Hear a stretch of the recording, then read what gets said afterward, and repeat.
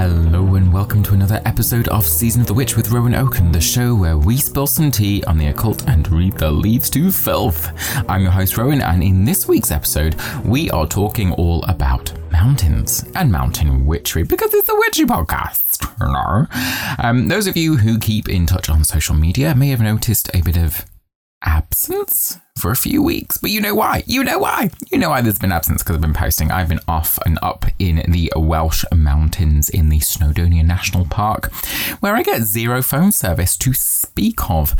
Do you know what? I recorded this very episode. This episode you are listening to right now is a second iteration. It's a sequel. I recorded the original one up in the mountains and I listened to the audio back and it was abominable. And I didn't have my fancy mic and I was feeling my witchy oats and I was saying to myself, I'm going to go to the mountains. I'm going to record the audio and you'll hear the lush sounds of the babbling brook. The ravens, talking of ravens. Okay, I'm gonna come back to the ravens in a minute. What happened was the audio was shite. It was windy. It was rainy. I listened to it back and you couldn't hear what I was saying. So I thought, I'm going to have to record the whole thing again. So you're getting another go at this. They do normally say the sequels are not as good as the originals, or is that the remakes? Either way, I think this will be polished perfection. I mentioned ravens. I want to go back to the ravens. Okay. In last week's episode, I say last week's episode, it's quite a few weeks ago now, there was this kind of Scottish rhyme or a Scottish thing that you said around Lunarsar when you kind of ate your bread or cake or something and you threw it behind you. And one of the things that you said was, and one of the lines that you're supposed to say was, there to the ravens, spare my kids. Now, my dumb ass, not even thinking, read this as like children, as in your kids. And it wasn't until I uploaded the episode and I listened to it back again that I realised they were talking about goats, as in like a goat, like a Billy Goat Gruff. And I thought, you know what? I might get away with it. I might know what people, they're not going to know. They just won't notice. People won't pay attention to it. And I had quite a few people calling me out on that one. But I thought, you know what? It's funny. I don't give a shit. I'm not editing that out. We all make stupid mistakes. We all do. So I'm just going to leave that in there.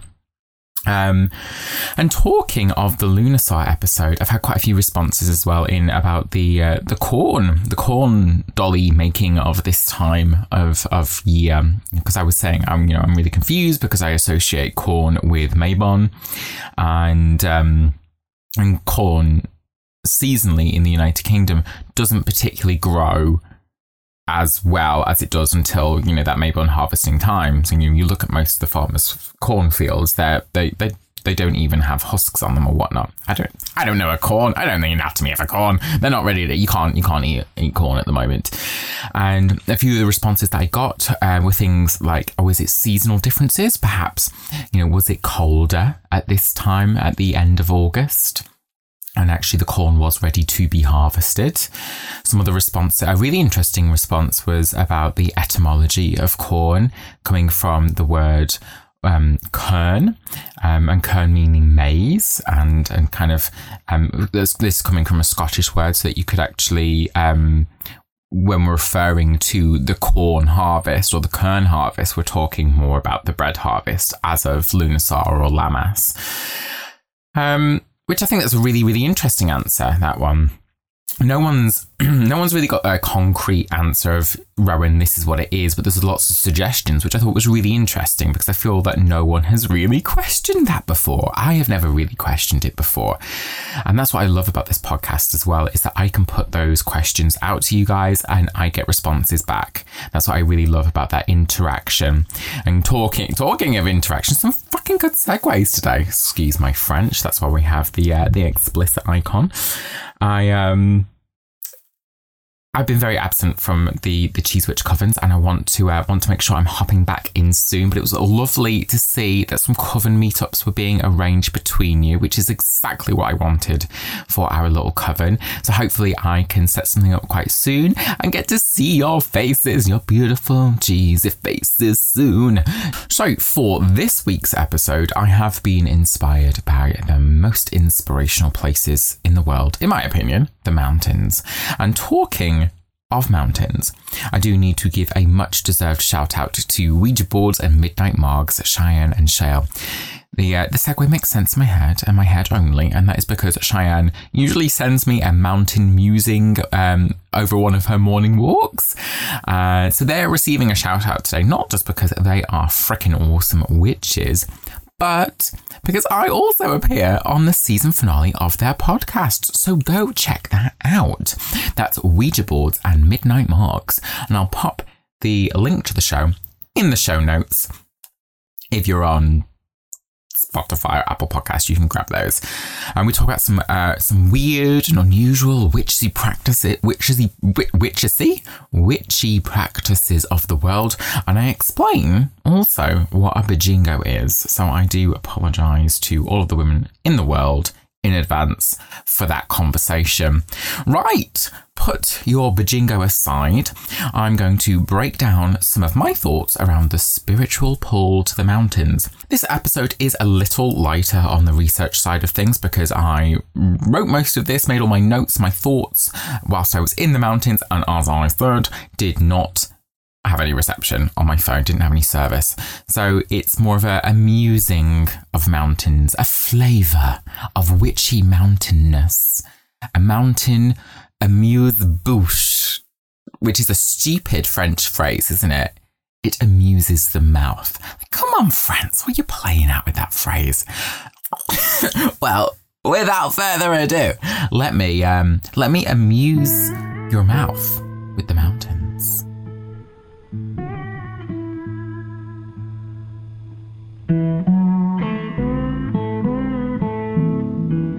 Mountains have played a significant role in the history of humankind, not just because they've been ever present in our existence, but they've been our shelters from storms and caves. They're a source of water and food. They offer protection from invading villagers. Mountains have the ability to act as physical borders between lands and people, but their ranges help to create stories across the skyline. Tales that can be passed down between generations that tell of a people's history. Cities can fall over hundreds of years, but the mountains, though, they stay strong. And long before people could write, they would use the mountains like pages of a book, tracing stories out in the shapes that they create. And go to any mountain town and you'll see hordes of people all gathering to be that next person to climb up to the highest peak there. Humankind are still pulled towards the mountains. Despite all our advances technologically, nothing comes as close to the experience of being, just simply being in the mountains.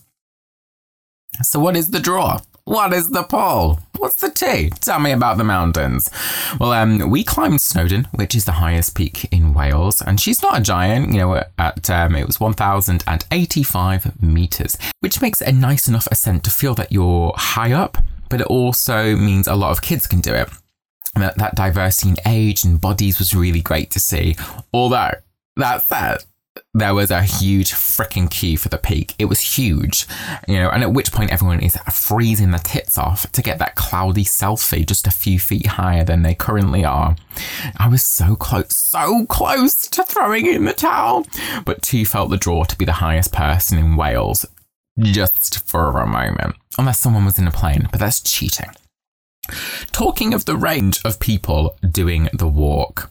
Now, we walked past this family. Okay, I'm gonna talk about it. This isn't even witchy. This has no witchiness. but I have to immortalize this in the podcast so I can return to it in memoriam. So maybe this is quite selfish, but I'm doing it. And you'll love it. You'll love the story too. So on our ascent, we walked past a family picnicking, and they were all in their new gear, their regalia of hiking from head to toe. You could tell it was new. There wasn't a scuff on anything. It was beautiful. It was brilliant. And they were there with their 9-year-old son, who had this like blonde side parting of kind of like quite like a racist politician haircut, if you can imagine it. And he sat there talking about how refreshing the bottled San Pellegrino was when you drink it up in the less toxic air of the mountains. Whilst Bryce, his father, yes, I listened out for their names. I did. He unwrapped the Fortnum and Mason snacks from the hamper. It was a sight. It was such a beautiful sight. This vision of upper-class Englishness kept me going up the final third of the mountain as my husband and I created a series of scenarios that Bryce, Jen, and their well-bred son got up to. It was good fun. Now, on our descent coming down, we stumbled upon them again. They were taking their frickin' time. And at this point, it's a little foggy from the clouds, not too bad, just slightly reduced visibility, and Bryce stands there on top of a rock. I probably should have come up with some fake names for them, but I don't have the intelligence to do that right now. So Bryce, imagine it, he stood on top of this rock and he's looking down at his wife, Jen, who she can clearly see him, they're meters away. And he looks at her and he goes, "Jen, follow the hoot." Now, if that wasn't enough for you, the hoot, by the way, he then proceeded, "Jen, follow the hoot," with hoot, and did a hoot. No, I nearly pissed myself. What was he expecting? What was he hoping to achieve? Does Jen echolocate? I don't know. What's going on here? It was too much for me. So I spent the rest of the descent repeating, "Follow the hoot," until I was sick of it. So anyway, okay, let's move on. I needed to tell you all that story. Let's get witchy and talk about the sunrise and the sunset on the mountains. I know you came from mountains, don't complain. I swear it all fits together. I feel that there is a real classic image when it comes to the mountains, the image of the light falling and rising between the clouds, or dipping behind the horizon line. And when we lived in Taiwan, which is a really frickin' mountainous country, there was a very popular mountain called Alishan, and it was an absolutely gorgeous mountain range filled with such ancient mysticism. And one of the main reasons why you would go there would be to watch the sunrise over the mountains. You get a train up at the crack of dawn, which was gross. I'm not a morning person. And then you'd hike up the last section to watch it rise. I went maybe 4 or 5 times and probably only saw a good sunrise once, perhaps. But isn't that fascinating that humans have this need, this want to be up high to watch the sunrise? And it was packed. It was packed, absolutely packed out with people. And it's such a mundane thing when you think about it, isn't it? The sun rises every day and it sets every day. So why go out of your way to climb up a mountain to see this phenomena that occurs every frickin' day? We disconnect ourselves so much from the world when we become modern humans. And I guess we forget to see it. And I think that's what's quite nice about the witchy community, as I can see that we are those people who try to reconnect to these sorts of things. And the sun, it sets in the background of our lives like the sound of cars driving on the roads outside. They become insignificantly present. Watching a sunrise is a very present moment of existing. You become this small thing in the way of a gigantic celestial body that will never stop no matter how much you ask it to. No matter how high the mountains are, they're never high enough that the sun can't rise above them. And that's kind of freaking cool, right? From a witchy perspective, I think the sun carries with it the power of the possible, the energy of renewal and rebirth. The sun rises on a new day full of new possibilities. And a lot in the witchcraft community gets talked about the moon's waxing and waning with regards to letting go or starting a new project. And I think the same is true of solar energy. At a sunset, you can think about goals that you are hoping to manifest. And with the sun, you can supercharge them for 24 hours. Small, achievable goals. Perhaps there's been something shitty in your day. Go watch the sunset and imagine turning out the light on all the difficulties of the day. Send them away with the sun. Sayonara, motherfunker. Now, mountains, they've always had a call and a draw to me. There's a phrase that I always use when it comes to mountains. I say they fill me up, and I talk of wanting to go back out to the mountains to be filled back up again. And I do feel that I feel topped up with mountains, and they give me an energy that I can feel slowly dissipating over time when I'm not there. And I don't really get that sensation anywhere else when I'm atop a mountain. That phrase, the mountains are calling and I must go. I love that. There's something else that goes with the quote, and I'm not super sure. Something like, I must work diligently or study. Either way, it was like something that wasn't good enough to remember. But it's interesting that others have that same draw, that pull. It's like a call almost. The mountains are asking you to come back, to be restored. The mountains have always had this pure, restorative and spiritual energy, and not just to me, but humankind. Religious texts, they constantly talk of pilgrimages across mountains. People isolate themselves within the great silence it offers to find something within themselves. Many monasteries are found within the mountains. Olympia was atop Mount Olympus. Chinese Buddhism and Taoism have set peaks they designate as spiritually significant. Is it the association that they are closer to the skies, which means for some it's closer to the heavens? Is it the altitude that affects the way our brains work, leading to greater spiritual or even perceived spiritual awakening? I don't know. I don't have any of the answers today, just questions. I always feel really tight as well on the mountains that are next to the biggest mountain in a region. They're like the less attractive sibling at a party. Like, you're looking on as no one hangs out with them. I have climbed some of those before just because I felt a little sad for them, which is the most ridiculous thing in the world, to anthropomorphize a mountain in that way. But I do. I do kind of think that there are emotions and feelings that come with the mountains, and I think maybe we should cover that. Let's get into that. So in the Fae episode, I covered the elementals, and I sort of touched on the fact that I can somewhat resonate with the notion of the elements carrying with them an energy that we can perceive. And I think the mountains are a place where we see many of those elements coming together. The mighty earth beneath our feet, the air rushing across the valley, the water trickling down the trail, and the fires, both man-made and, unfortunately, in many recent cases as well, wildfires too. Now, calling the quarters at home, for me, it can feel really abstract, and sometimes I'm actually utilising items to feel that I'm bringing the quarters into my space. But in the mountains, you have the rocks that filter the waters, the wind carries the pollens, fires can even help enrich soils for growth. But in the mountains, the elements, they all rely on one another, each in harmony as well. The river rocks filter the waters, the wind carries the pollens. Fires can even help enrich soils for growth. Our lives at the mountain's feet create imbalance and artificiality. Now, don't get me wrong, I am a basic witch who Googles the release date of pumpkin spice, which is really annoying because it was released today in the USA, and we have not got it yet in the UK. And on that note, a friend on Instagram, a friend of the show on Instagram, sent through some pictures of pumpkin ale, pumpkin beer, which I've never come across in my life in the UK. So UK listeners, UK witches, this is a call to UK witches. If you know where I can get pumpkin beer, please tell me. It's important.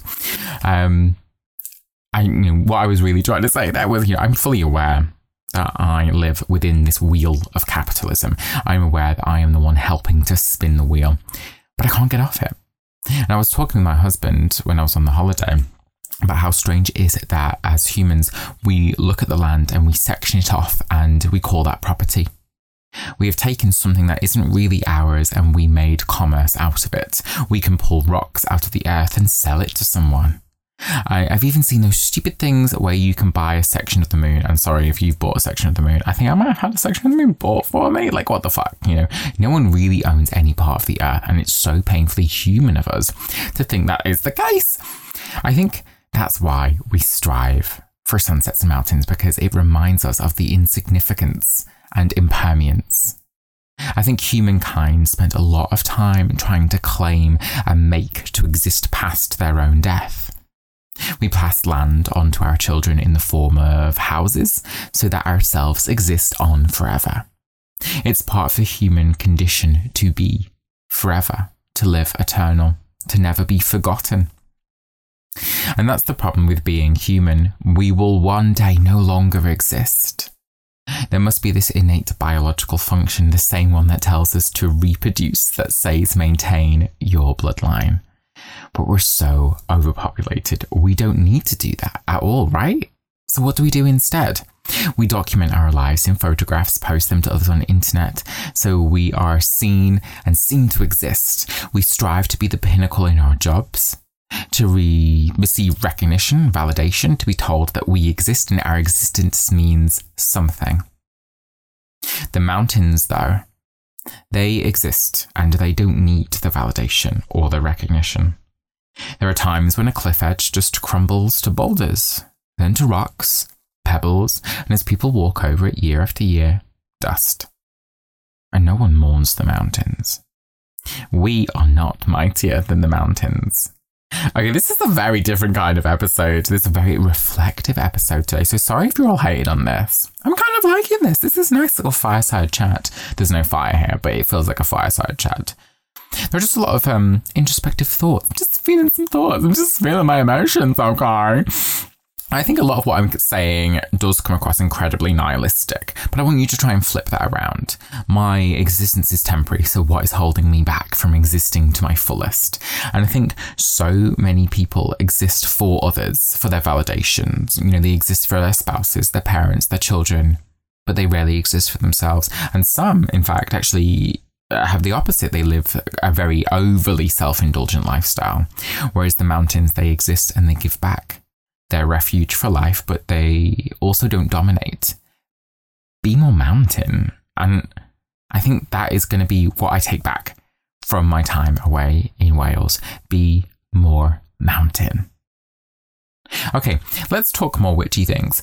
The first obvious thing that comes to mind in the mountains is communing with those elements and trying to connect and attune yourself to what is around you.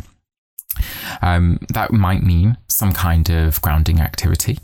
And you often hear that simple grounding activity of taking your shoes off, walking barefoot, thinking about your feet growing roots, those sorts of things. I think, that can sometimes feel there's a lot of visualization involved in that. And I think even just being observant and mindful of what I see around me, that helps. I ask myself, what do I see? What's growing? Why is it growing? How well is it growing? Why is it growing so well? If it's safe and responsible to do so, put my hand on something as well, placing a hand on it and just closing my eyes and really trying to connect that feeling of oneness with something. Total circle of life vibes right here. And it's the tea though. It's the tea. Mufasa is talking some straight up hot tea. I remember that slapping real hard when I was younger. Mufasa and Simba, Circle of Life, Lion King, all that. If you haven't seen it, I don't know how you haven't seen it. And he talks of eating the antelope and then the antelope eating the lion once the lion becomes grass. And the lion isn't mightier than the antelope because he is more ferocious. We too will one day become food for the earth. Our body's water return to the rain as well. Now, how funny is it that nature created us so that we could be food, sustenance and nutrition for others, and we, the people of the earth, we embalm ourselves and put ourselves in a box. Again, it goes back to not wanting to live forever. That fear, not wanting to live forever. No, the fear of not living forever. You're wanting to deny death. And I'm really sorry, this is the most bleakest motherfucking episode you've ever received in all your life. I'm going to get messages on Instagram being like, you okay home? And honestly, I'm fine. No, I'm fine. Honestly, I'm fine. I kind of want to see this as like something that's quite uplifting, but I'm not sure it's coming out that way.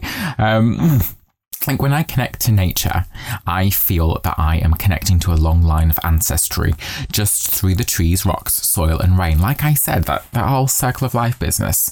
The rocks of the mountains have probably been walked on by my ancestors and so too their ancestors. So an act like taking my shoes off, I can connect back to that energy and that cycle of existence. Preserving ourselves doesn't ensure our history, but being part of the world as we are now really does. So that's kind of thinking about the earth. I think another one that I've had this one over on the Cheese Witch Coven. So shout out when you when you're listening to this, who said this was screaming into the wind. Quite like that one. Just like screaming into the wind and just screaming all that agony out into the wind. I thought that was really interesting, like thinking of the wind as this ferocious and strong force that can carry anger and can carry it away. Really liked that. Witch Bitch Amateur Hour. I heard Charlie talking about, I'm pretty sure it's Witch Bitch Amateur Hour. Sorry if I'm giving the wrong shout outs here. Talking about wind cleansing. That doesn't mean like, let's not even go into fart jokes. Standing out in the wind and just imagining all that negativity just being blown away from your body. Really, really like that in terms of engaging with that in nature. I thought that was quite a nice one. Other things, kind of going back to more earthy things, I guess. You could use the mountain, your mountain trip to forage as part of witchy activities, which I'm sure some witches out there are wincing at. And me too. Do you know what? Me too. This was something that I've been becoming more mindful of. So I want to be really careful with what I say. You need to know what you're taking, not just because of poisons, but also the effects that it can have on the delicate ecosystem and eco-balance of the mountains. I think collecting rocks for runes are absolutely amazing, but if everyone did it, we'd be out of rocks. Not only that, taking or moving rocks can have a real adverse effect on that carefully balanced ecosystem, as mentioned. Exposing soils to wind, which can lead to them drying it out. It exposes bugs, yada yada yada. ... leads to forest fires. All doomed. Leave the rocks. That's why making things like cairns, for example, can be a real no-no for nature, which I didn't know. I googled that recently because I was like, what the frick's up with a cairn? Why do people hate them? So if you've assessed the risks and feel sure that it's something you can take, only ever take what you need and will use. This is something that I'm getting so much better at as well. For a long time, I used to see nature as something that was so abundantly giving, and I would use it to stock up like a freaking supermarket. And that just means there's less for others. This means there's less, when I say others, I'm also talking bees as well. I sometimes think about the hawthorn blossoms. That hawthorn blossom is something that's going to then turn into a berry. And if I'm taking all of the blossom, then they can't become berries, which also is sustenance and food for the birds, but also the bees are then affected. So actually be really mindful about, if I'm taking this, I'm using it for a purpose. I'm not just stocking up an apothecary. Oh, look at me on my freaking podium. Is that the word? Soapbox. Am I being a bit too soapboxy in this episode? I apologize if I am. But that was me. I was someone who just, really stocked up, and I'm being really more mindful now, which sometimes can bite me in the frickin' arse, because there are times when I'm like, oh, bugger, I really needed that down the line, and I didn't collect it because I couldn't see a purpose for it at that time. So collect with purpose and give back where you can as well. I think the best possible thing to do is to take things that have the ability to grow back. Or it might be even questioning to yourself, do I even take it at all? I mentioned about calling the quarters out in the mountains, and perhaps you can work with those items in their natural habitat, where it will grow and become part of the mountains. This podcast right now has become it's like season of the sustainable witch. Don't forget to stay bitchy, thrifty, sustainable. and unexplainable. There we go. There's my new catchphrase. And I might change it. Mountains offer up as well quite an interesting, diverse array of magical items, and I am very mindful that saying mountains is like really obtuse. Lower down in some mountains you might have lush items that could be foraged or worked with, like mushrooms and moss, whereas higher up you might be relying on the hardy alpinous items that can withstand strong winds and snow. You could sit there with a correspondence book and you can try and figure everything out for the specific purpose, but it might be as simple as looking at its purpose. There were, for example, there was a fallen hawthorn by the Fairy Glen that I collected in Wales about 4 years back, and I foraged a small branch from it. It was like twisted and gnarled from the winds. And I was absolutely in love with it. I sanded it down and I use it as a wand for a lot of protection magic. It's my go-to wand when I need something that's a little bit more pointed, aggressive, hardy, and with a little bit of like a fuck you energy. And I get that vibe from its thorns and its gnarled shapes from withstanding those winds. Besides the kind of thorny protective energy that it's used sometimes, the hawthorn's used as like a hedge to protect the home. It's also very protective and nurturing in the sense that it offers late wintering berries as well for birds. So I feel that kind of feeds into some of my understanding of it as well. And none of this has come from a correspondence book. This is just getting to know the hawthorn plant. So get the vibe from the plant. You can do this with other things too, like let me think of an example, like a river rock. Okay, so not a plant now, a river rock. These offer filtration to remove impurities from the waters to make it more drinkable. They also offer shape to the water's course. Maybe I'm looking to remove something difficult in my life and I want to change the flow and path of something. Coming back from my mountain getaway, one of the things that was like really abundant there was the heather. And everywhere was just filled with this beautiful purple heather, really deep, gorgeous purple. Heather it's an evergreen shrub that can grow through rocks, finding water in the strangest of places. And I find that kind of hardiness mixed with the beauty of its purple flowers is a really nice dichotomy that makes me consider magical workings that require more of a work through it vibe. The kind of long-standing magic that isn't a quick fix spell, something you want to kind of persevere with. Perhaps there's a difficult situation that needs to be weathered and there doesn't seem to be an obvious solution out. The energy of heather can help me tap into a source where I can flourish, but it might take time. Whereas, look at a correspondence list and you'll get something completely different. Heather is there to represent passion, love. I think there was, I remember reading a while back, communing with spirits maybe, or fae. I think that's with like the white heather. But I don't really get a lot of that vibe, but my personal impression don't get that vibe from it. I think correspondences and correspondence books have really fudged up a lot of witches in the community who feel that they need all the ingredients to make something work. Plants have different energies and different purposes. I feel that creating magic can be more of a stew than a cake. Okay, something can make a stew really pop, whereas some things will be maybe more bland, but it's always going to be a bloody stew, isn't it? Whereas miss out the eggs in your cake and it's just not going to stick. Miss out the rising agent and you got a biscuit. You're making a stew, not a cake. I like that. I'm going to try and remind myself of that one a little bit more often because I think that's something I can get lost in. I'm making a stew. Hence the cauldron. Okay, what about Sometimes my mouth just gives up. What about mountain legends? That's what I wanted to talk about next. We're kind of talking about fae again. We're not going to go back to another Fae, even though I kind of want to. The mountains come with hordes of legends around what may or may not be living within them. I think probably the most famous of all of them are the Old Faithful Sasquatch, the Yeti, Bigfoot, the Abominable Snowman. I think it's kind of cool that all the way across the world we have sightings of this huge bipedal creature that lives within the mountains. And I kind of believe that something like it does exist.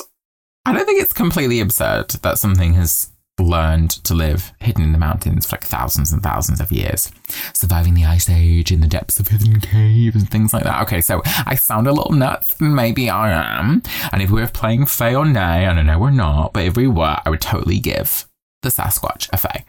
Mostly due to the amount of sightings that you get when it comes to the sassy Sasquatch. Could it be that fine mountain air making people see things? Perhaps. But people have found prints. Yeah, I know you can probably like fudge a print and whatnot, but and the most notable actually coming all the way back in 1958, yes, which sort of like spurred on this myth and folklore of the Bigfoot originating from loggers in Northern California. Now, you can find things about wild men before that if you're to look back, mostly the abominable snowman in the Himalayas, I think. But this really was the inception of the Bigfoot, and it came from those prints, hence his lovely name. Like, imagine how shady it is if there's just this dude and he's just gone to go live his fantasy of living some secluded mountain life where people weren't going to ask him about his size 85 shoes, and instead he could live a life of sweet-ass isolation in the mountains. What is so cool about the mountains is that wherever you go, though, there are myths and legends attached to the mountains. Whether that's a yeti, a panther that stalks the woods, fairies that, search for, I don't know, whatever fairy dust, I don't know what the fairies search for. Even down to the structure of the mountains themselves. I'm thinking Cadair Idris, I think is the name of it. I'm sorry to all the Welsh people in the world. Anyway, in Wales, which is said to be the seat of a giant.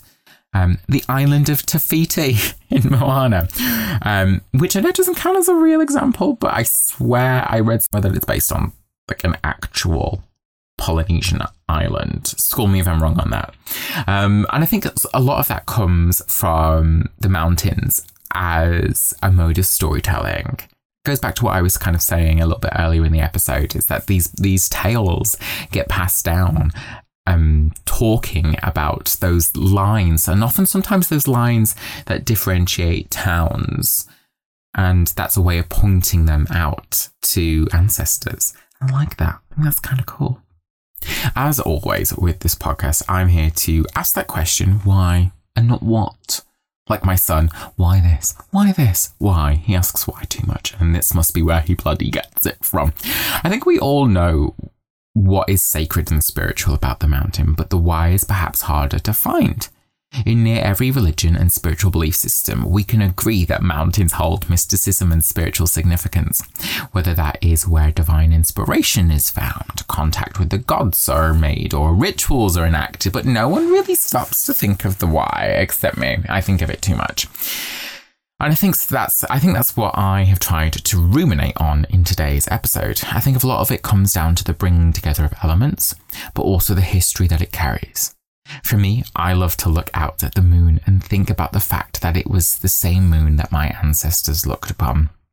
Perhaps thinking the same thing while spilling some tea about, I don't know, like the villager who dared to wear those orange cottons with beige. What a medieval faux pas. But the mountains hold the same connection to history. The trail is like veins, tracing out our history, our lineage, our human need to connect to something that is more than us. And being in those mountains reminded me that I am more than me. This legit sounds like I'm going to start singing I'm Every Woman. Is anyone else getting that vibe? I swear, if this was a musical, that would be where this was going. And I think that is the kind of vibe. So whatever you want, whatever you need, anything you want done, baby, I'll do it naturally. Okay, let's just end this segment here before it gets awful.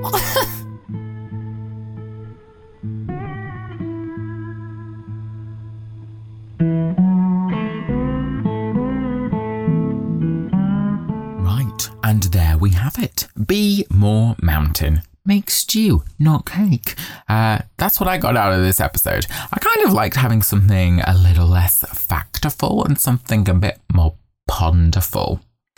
There was some good tea to be spilled too. Don't feel like you have to always forage and collect. Is it possible to work in the landscape instead? Nice. And don't panic so much about correspondence books and work with what you feel. If you want to continue any of the conversations about mountains, big feet, magic stews, you can get in touch over at SOTW with Rowan on Instagram, Facebook. That's kind of it. That's it. Those two. Just do those two. If you want to show your support for the show, then shower me with all your money. Only joking. You can leave me a review over on Apple Podcasts, where our latest has come from Morrigan of the Midwest. Ooh, nice. I love the name. Never stop being you, it says. I've tried and it was difficult. So I'm glad I don't have to try stopping being me anymore. Thank you. My daughter and I absolutely love you. Thanks. If you're the Bob Ross of Hocus Pocus, then I guess I'm the Wicked Witch of the Midwest. And then like a little huggy emoji and a heart. I love that. Bob Ross of Hocus Pocus. Do you know what? That has become a thing now. That's become a thing. That came from a listener of the show, and it just totally stuck. Mostly because I snatched it and started using it at the end of every episode. But, that's neither here nor there. Right. You've been listening to Season of the Witch with Rowan Oken, the Bob Ross of Hocus Pocus. Until next time, don't forget to stay witchy, bitchy, sassy, and classy. Or bitchy, thrifty, sustainable, and what was it? Unexplainable. Ah!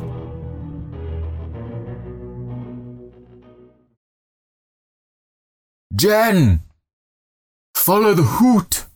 Woo!